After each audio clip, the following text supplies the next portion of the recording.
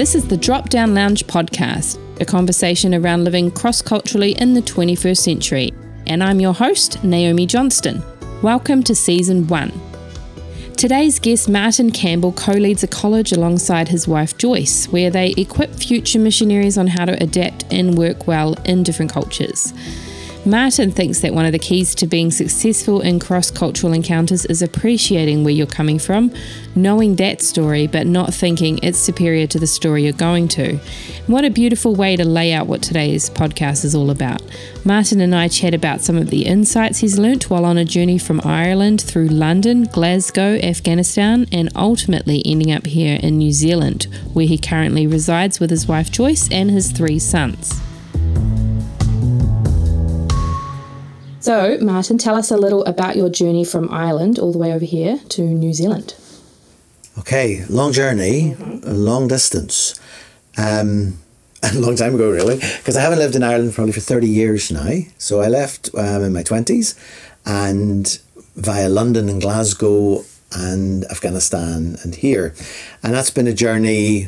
First, I became a nurse, so I worked in the hospital work. I then became a Christian while I was working with cancer patients. I'm trying to do this really quickly because it's a long journey. And then I wanted to take that combination of faith and helping people into some of the more needy contexts of the world. So I worked in Romania for a little bit. I worked with refugees in Greece for a little bit. And ultimately went to work in a hospital in Afghanistan and lived there with my family, my wife Joyce and our 3 boys, for 12 years. And during that time, we were invited to come and teach at this college in New Zealand. And I really didn't like the idea, to be honest. I really, really didn't like the idea. I wasn't indifferent to it. I didn't want to come to New Zealand because New Zealand markets itself as this wonderful Pacific Island getaway. And there was nothing in me wanted to get away. I wanted to stay involved. Mm-hmm. And the thought of coming here felt like just a getaway.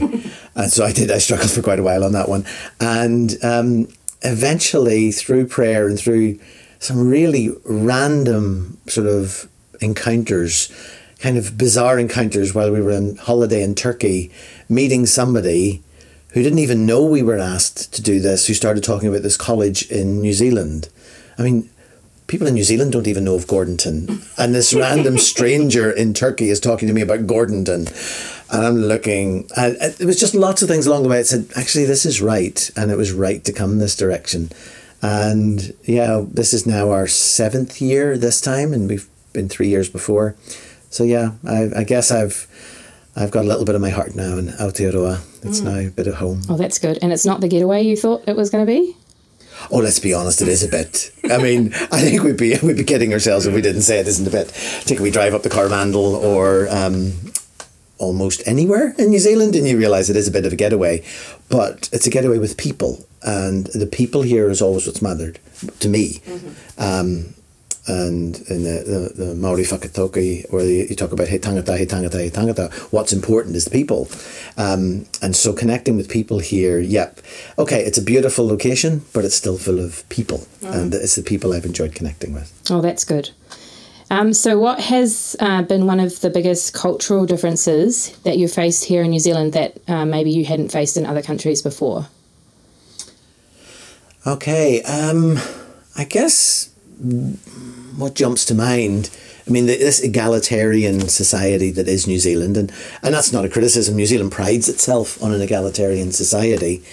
It's quite different to lead in an egalitarian society than it is to lead in other contexts. So sort of in a leadership role, you realise the leadership role is a sort of get down and dirty kind of role in New Zealand, where it isn't in Afghanistan. It wouldn't have been appreciated if I tried to do dishes in Afghanistan or if I didn't wear a suit and tie in Afghanistan. So in a leadership role there, there's a much stronger, let's say, power distance. Mm-hmm. Here there's there's an aspiration anyway of no power distance, and in some places a negative power distance. You can sort of feel like there's a lot expected of the leader. Sometimes it isn't even expected of others. I don't mean this context in the college here, but other places I've seen that. Right, and that was your biggest challenge or struggle? I guess the biggest struggle is me figuring out where I am. It's not a criticism of where I am. It's the disconnect between me and where I am. So I had that in London, I had that in Glasgow, I had that in Afghanistan. And you have to figure out your context. Where am I? How do people here think? How do they perceive how I'm doing things? And how can I adjust that to get the greatest benefit of the relationships, the working relationships and the social relationships and whatever other relationships? Oh, that's so good, because I think the people who have the most beneficial experiences are the ones that go in being willing to change or adapt to the environment. I think in New Zealand, when we see people come to New Zealand who immediately see the differences and then want to say what is good about how they do things, it is quite hard, especially in the way we do things with leadership and with everyone kind of having equal footing, to listen to what that person has to say when they think that their way is better. So yeah, that's cool that you would have got some insight into that. I mean, the same will be true of any New Zealander moving anywhere else. Yeah. They'll have, I mean, it's all just perspectives, and you're shifting around and trying to figure out what does the thing look like from the perspective I'm in rather than the perspective I've come from. And that's always a journey, and it's always an interesting journey on the good days, and it's a frustrating journey on the bad days, and you're going to have bad days. I mean, that's just what it is. And how do you feel that really fed into your identity? Like, how did you manage to keep your identity as an Irishman that had done all these different things, that was now living in New Zealand, learning to adapt?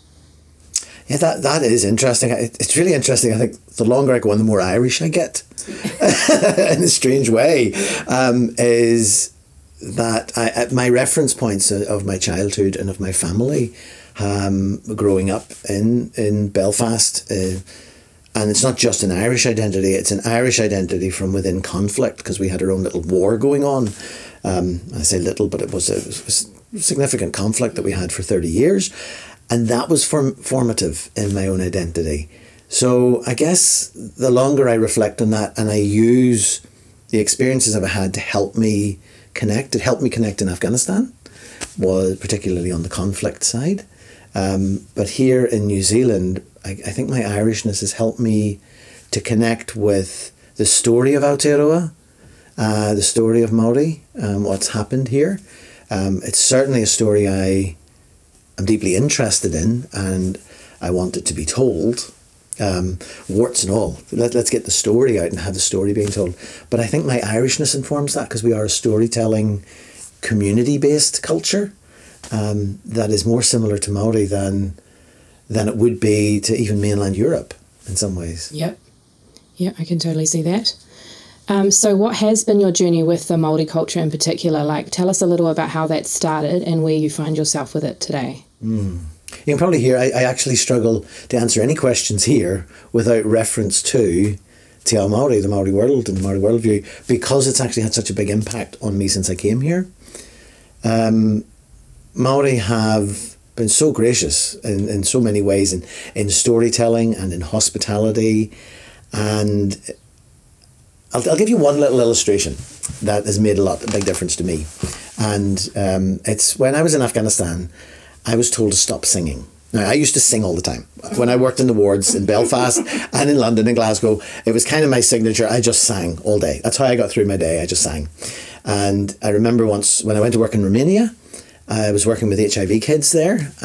So you kind of walk in and there's the smell of diarrhea and urine and blah, blah, blah. And you have the awful sights of these kids and what they've been through with HIV, and many of them died of AIDS. And it was awful. And I remember just standing in the room thinking, oh my goodness, what am I going to do? And I really felt God say, sing. They could do with you bringing joy into the day and not just crying over them. So bring a song. And I just sang. I sang all day to those kids. That was something I could give, and it was a way of breathing, as such. And so I got to Afghanistan, and I was told, "Don't sing. You look crazy. It's not culturally appropriate. You look literally bonkers if you walk around singing. You do look like you've got something wrong with you. And so that's where your context can actually be abrasive to you, and you have to receive it. You can't just say, no, I'm going to do this my way. That doesn't work. I mean, you see that going from culture to culture. So when I came here to New Zealand, I had forgotten to sing through my day. I'd lost it.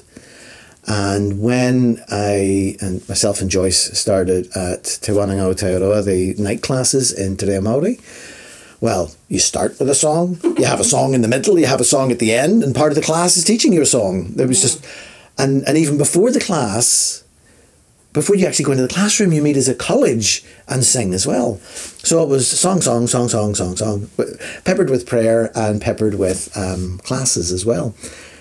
And I finally got my voice back. And for me, that is one of my huge gratitudes to Māori, that they have this environment that nurtures that natural ability to sing, and it's song in appreciation. It's song to communicate. In church, we sing to communicate to God, but in Te Ao Māori, it's more than that. You're singing a waiata to appreciate somebody. So the song actually connects with relationship, which made a lot of sense to me. Might sound a little crazy, and some people might have lost a few people when I say that, but it does to me. It meant a lot to me to be nurtured back into singing again. So that's just one aspect of why Te Ao Māori's meant something to me. Did you find that you were able to find pockets of that in every culture that you went in, where it would pull out a different part of your identity and maybe subdue another part, and then when you changed, there were different parts being pulled out and different parts being kind of subdued or put away for another day? For instance, was there a situation in Afghanistan where you found something was encouraged that maybe hasn't been here in New Zealand? Well, I absolutely loved Afghanistan. I still do. I would go back tomorrow morning easily. It's an amazing country, amazing people. I guess what one aspect of Afghanistan that resonated with me was that I saw resilience in people in conflict. And I'd seen that growing up in Belfast.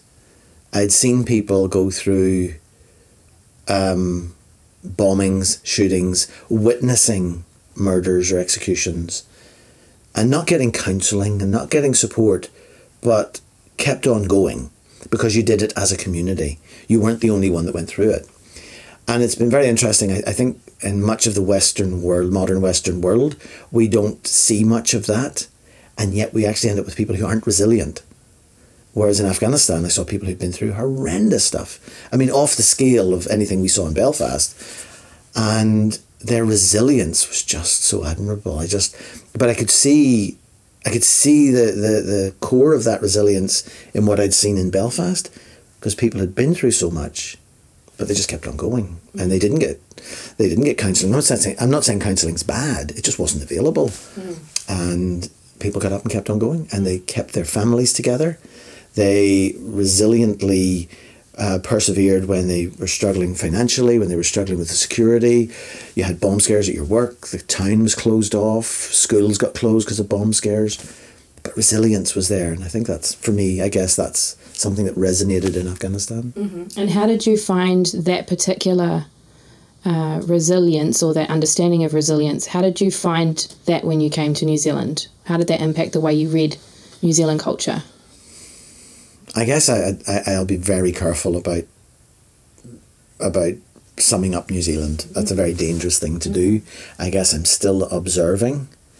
Some of the questions I have and that sit with me heavily are around the youth suicide here and what's going on. I don't know what's going on. I wouldn't try and sum it up, but it's a significant question that what brings that to the fore. What's happening there?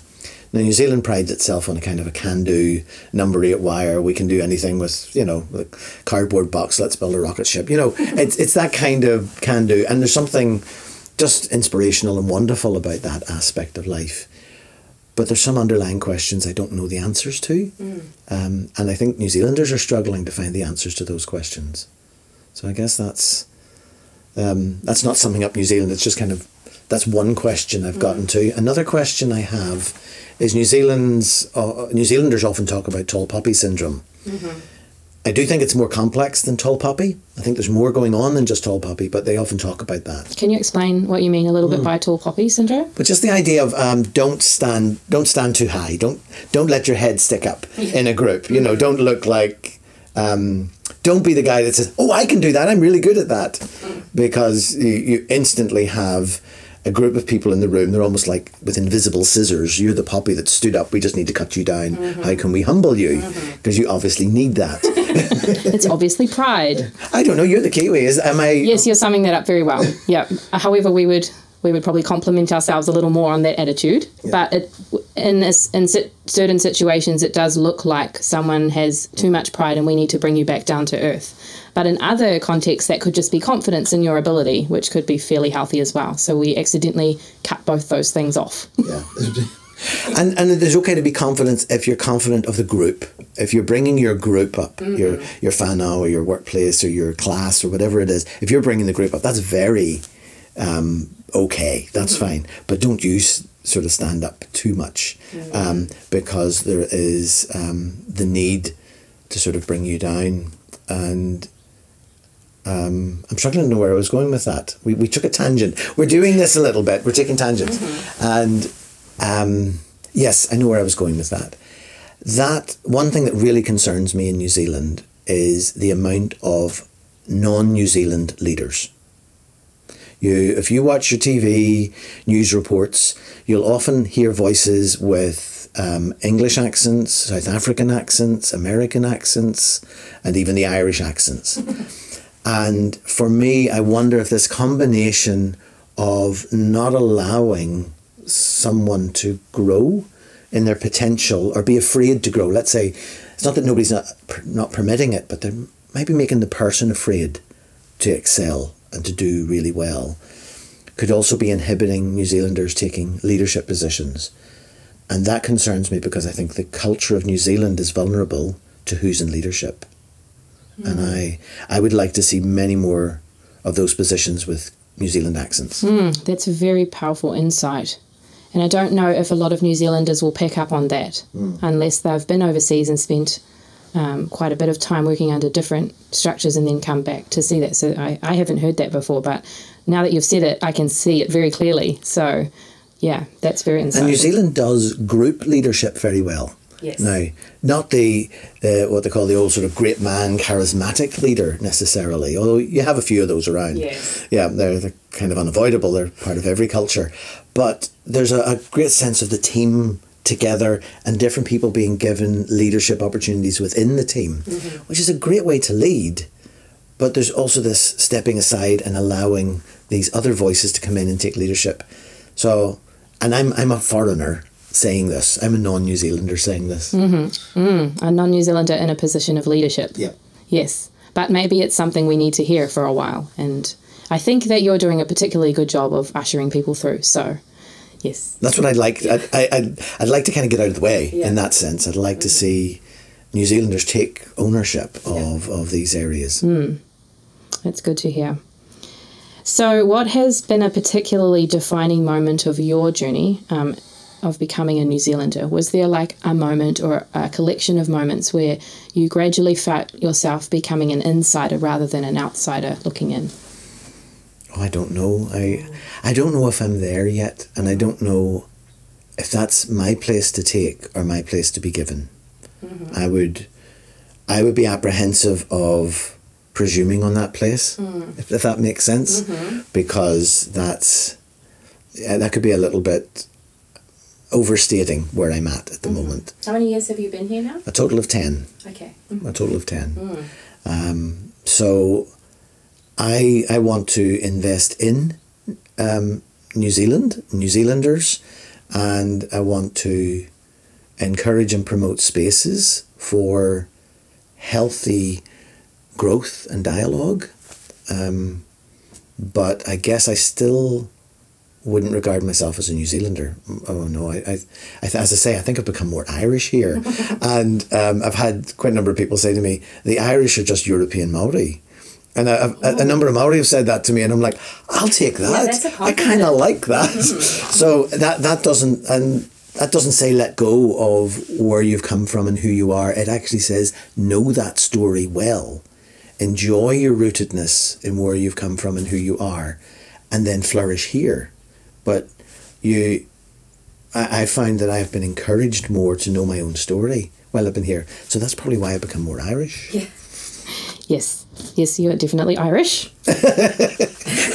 That didn't sound like a compliment. No, it's definitely a compliment. There are definitely things that we see as a college where your Irishness comes out a lot, but it's good. It helps with the cross-cultural understandings. So from what I've heard of your story in past conversations, you have done quite a good job of being able to step into the Māori culture and also the European New Zealand culture. Would you have any insight to share about the sort of the way they mix or the way that they do not mix that as an outsider you've seen, and a hope for how we may fuse together better in the future from your perspective? Yeah, I need to be careful I don't come sounding at all critical, because I actually think New Zealand is making way more progress in some of these areas than other countries. So I want to tautoko to New Zealand and all that they're doing, support that journey. There's good things happening here. Let me just backtrack a little bit to the European mindset that I saw coming into Afghanistan, because that's less pointed. And one of the things I saw when I was the HR director and watching new team members coming in, you could tell in their eyes when they arrived at the airport, they were very keen to get started, and things were going to change, and they wanted to get in and get involved and get fixing things.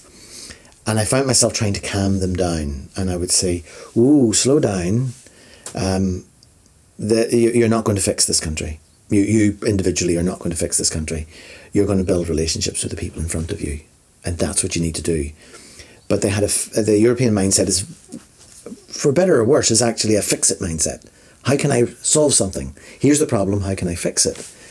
And that's really helpful in lots of areas. But in relational areas, it's not so helpful, because it's impeded by things it can't fix. Because if you can't fix a thing, well, then you don't want to get involved with it. And for some, with the European mindset here in New Zealand, unpacking the history of what happened here, well, you can't fix it. You can't rewind it. You can't go back. So what's the point? I see. So the fix-it mindset, which is actually an asset in certain areas, is impeding the ability to sit down and just hear the stories and allow somebody to share a painful story with you that you can't fix. And that's what I see. I see one group of people who have a lot of pain, mamai, in their hearts about the history of what's going on here. And they want to share their story. And you've got another group of people, and this isn't everybody by any means, who know that they can't fix it. So what's the point of hearing it? Yeah. That's very insightful. And it sort of leads to an impasse unless people can purposefully step over that discomfort and sit in it. Yeah. I'm just trying to think of conversations I've had in the past, and I can actually number them on one hand, where I've purposely sat with a Māori person, because I'm European New Zealand, and where I've sat with a Māori person and just listened to what they had to say and just sat in the discomfort of the fact that I am very European and I can't do anything to right the massive wrong. But at the same time, I can also take that idea of looking at the people in front of me and impacting them in a direct way, in a very personal way, but I can't fix the whole issue. So we just have to hope that enough of us do have that attitude of just looking at the people in front of us, and maybe there will be some change. Underneath that, it's interesting you sort of mentioned that. I was at a hui a few weeks ago over in a marae in East Cape, and you could feel this tension in the room because there was a lot of Māori and European New Zealanders, the Pākehā, in this big whare nui, this big meeting room. And you had a storyteller, you had someone there telling you stories of the past and what had happened. And you could feel the tension. And the tension was there internally, because you could actually hear when they actually voiced it, the Europeans were really struggling with some kind of mixed up guilt of the past. And the Maori there were doing everything they could to stop them feeling like that. And they were telling the story, but saying, this is the story of our ancestors. We're not saying this so that you will feel bad. This is the story of our tipuna. This is our ancestors. Tell us the story of yours. And good and bad. And it's interesting because I watched Maori tell the story of their ancestors. Some of them did terrible things. And they told us about them anyway. But they didn't tell about that with shame or with apology. It just was what it was. And you could almost say to them, you could see them encouraging the group, tell your story of your ancestors, good and bad. Don't be afraid of it. You don't need to sit and dishonour them. You don't need to call them all sorts of negative things, but tell their story. And that's, I think there's a mismatch there in expectations. So we don't need to fix the past. We can't fix the past. We must look to the future. But the Māori whakatoki ka mua ka muri, we need to look back in order to move forward. And I think we all see that's a bit true in any culture. If you don't learn from your lessons of the past, you really are doomed to make them again. So I think there's a lot to learn. There's a rich storehouse of stories in this country. Whew, that's a lot to take in, but it makes a lot of sense. Right, we're going to do a slight pivot. So you're heading up East West College, which is based in Gordonton, New Zealand. For those people that don't know where Gordonton is, it's 20 minutes out of Hamilton. And you're heading this up with your wife, Joyce. Tell us a little about it and what you do there. Okay. As you said, Joyce and I lead this together. It's a co-leadership role. And it is a college that is preparing people, Christians, to work in other cultures, partly by unpacking their worldview through living in international community and realising not all, the whole world thinks like me, and you don't even know what you think like until you have something to contrast it with. So part of the community living is to give a contrast and then work that out. So where the college here has an impact in terms of training people to take that step out of their own cultures a little bit more prepared to learn from the new culture they go to. We equip people with theological training, so biblical training, theology, and pastoral care, different aspects that they're going to need. But I think we'd all agree here at the college, the key is that people learn to examine their own worldview and the worldview of others before they step into the pressure of a cross-cultural living situation where they're having to make it work in another language and maybe with their family and with an international team. And we've often heard that these international teams can be more pressure than the local people. And then if you feel that pressure, then you can isolate yourself from support structures. That's not helpful. So if you can healthily relate to the other internationals on your team, then you can actually support one another better and reduce conflict, reduce unnecessary isolation. And as a student who came in with a very cynical attitude about it, so me and my husband were asked to attend the college as part of prerequisite of leaving the country and doing this ourselves. And to be honest, we were really cynical about the need to sort of leave our house and our job and come out and do full-time study in what we thought was a bubble. But I'm starting to understand that there is a bubble, but it's not the kind of bubble I thought. So the bubble I thought is that a whole bunch of Christians living in one sort of community creates like a very introspective, self-interested bubble. But what you've got here is a purposeful bubble set to create a cross-cultural interaction. And so I still think there is a little bit of a bubble, but the purpose is good. It's like a greenhouse rather than a fortress. Yeah, and so when we came in, we sort of thought we were leaving everything to hop inside this Christian fortress to learn some things, and then we were going to have to go back out into the world and readapt. But it's almost like you have set the greenhouse temperature at something more similar to what we will experience out in the world.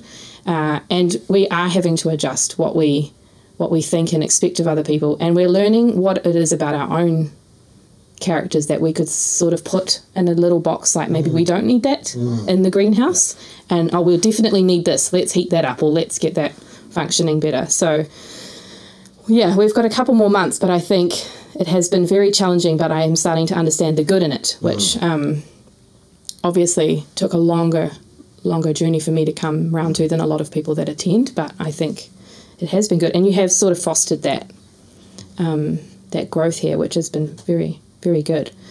So what are some of the key attitudes that you are coming across in the students that seem to be helpful on their journey, that you are able to encourage? What are some of the good things that you're noticing in students, especially in this generation or in the last 2 or 3 years that you've spotted that are good for that journey? Yeah, I think what I enjoy sort of millennial Gen Z's approach to global interaction in terms of social media and an awareness of global situations. Now, that awareness may not go very deep at times. You're kind of aware of places, aware of issues, but any of us can only go so deep on so many issues. But there is certainly, I see across cultures, there is a connection. So I'm sort of starting to see people from very different cultures, but the same generation, almost have more in common with each other across their generation than they do with the traditional older elements of their own cultures. And that can be quite exciting. If you get that kind of dynamic going, then an international team has a great opportunity to thrive because the starting points are closer and there's more overlap in the starting points. If all the people are aged the same. Like if a younger millennial Gen Z was to be in a team with an older person from a different culture or even an older person from their own culture, are they just as adaptable with that? Well, let's say I would say the default with millennials and Gen Z tend that way. But there are others of the older generation who could have that mindset and actually do quite well. Or could just get frustrated and not do so well. So I don't think it has to be just a one generational team, because I think there's a lot of learning that can go on through multi-generational teams. And so you're almost doing that cross-cultural thing of between generations, and you're probably doing that yourself even here in New Zealand. Even here in this room. Cheeky. But if we can value the whole of our community, and I think that's one thing in Te Ao Māori they do particularly well, is the concept of Kaumātua right down to Tamariki. It's there. That's who we are in Te Ao Māori, or they are in Te Ao Māori. If we could nurture that, I'd like to see the strengths of each generation celebrated rather than silo off in generations. Yep, that sounds great. That sounds very holistic. And something that I struggle with personally also is to we're so independent and individual that it takes genuine effort and doing it on purpose to respect or put aside time for people that are older and actually listen to what they have to say without writing it off, especially because things move so quickly that we just think that they're way in the back there, but their insight is genuinely valuable still. We did a short stint of homeschooling, and it's only been a very short stint, a matter of months, way back. And I did a whole thing on the Second World War. And we had posters and maps and videos and books and all that. I went to town on this thing. Amazon did very well out of that season. And I had some friends up in Belfast who lived through the Second World War. And what I did is I primed the kids with all sorts of questions and things that they could talk about. And then I primed these visitors with getting them to get ready stories about certain areas. I sort of set up the two sides of the conversation and then just watched my kids talk to people in their 70s about the war. And it was a very engaged, long conversation. They had lots to ask and lots to do. And I'm so glad that happened. I'm so glad that my kids got to hear those stories and got to sit with these amazing women who'd lived through the war and who remembered the planes going off the cliffs of flying away over the cliffs of Dover, off into Germany and then coming back. I mean, amazing things to have seen, but to actually have the opportunity to sit with people and hear their stories. Maybe we need to facilitate more of these conversations in our cross-cultural awareness, intergenerationally, like priming both sides and teaching them what they could learn from each other or what they could share, and then just watch that conversation unfold. That could be actually quite beautiful. Whew. So what are some of the attitudes that you've seen in the past or that you're currently seeing that could possibly hinder a cross-cultural journey? Are you talking about, in a sense, a graduate from here going to live in another culture? Or even just some experiences that you might have had in the different countries where people came into your team or into your friend circle or around the people that you knew, and you just noticed that they weren't quite being able to like fit into the culture very well. What were some of the hindrances in that? And yes, also, what are some of the things that graduates might be doing where they're not quite fitting? I guess it's something that's come up here in New Zealand is know your identity, know who you are, because wherever you go, there you are. And if you don't know who you are, if you don't have a sense of your person and your identity, stepping into another culture, it can go really wrong. It can go really badly. You can give up all of who you are and adopt the local culture, but you will always be a foreigner in a sense. Role playing, and that can often be what it looks like. It's okay to grow into that space, but to do that because the host culture has more sense of its identity than you do isn't a healthy journey. I've seen people go into culture shock and they've locked themselves in their rooms and they wouldn't relate to people around them because their culture shock was so great they didn't know how to handle it. I think appreciate where you're coming from. Know that story and don't think it's superior to the story you're going to, but equally don't think it's inferior. You've got a story, you've got a journey, and I think that's when it doesn't go well. I see people that just haven't figured out who they are. So what is as we close off the podcast today, what is one key piece of advice that you want to share with people who may be listening who are interested in taking an extra step or another step in becoming more aware of the different cultures that we will come up against on a daily rate? Yeah, this just sounds horribly marketing, and I'm not a marketing person. I just don't do that well. But taking an intentional step of living in a community like this and studying in a community like this, allowing yourself to be both stretched and constrained at the same time, allows you to process what that could look like in a much more pressurized environment where the stakes are much higher. Once you've actually got on a plane and moved cross-culturally, the stakes are higher. You've got to succeed. It's got to work. This is a great opportunity to be stretched and grown in this space. So I would actually say this is an ideal thing to do before you would go cross-culturally if you want that to go well, if you want that to work out better. Well, that has been my experience, so I would also endorse that. And I think there are definitely more subtle ways you can do that in your daily life where you purposely put yourself in relationship with people who maybe aren't the same culture as you and maybe English is their second language, and just learning how to be with those people and do it well. Well, thank you for joining us as our first guest on the podcast today. It's been an absolute pleasure. Cool. Thank you. It's been fun.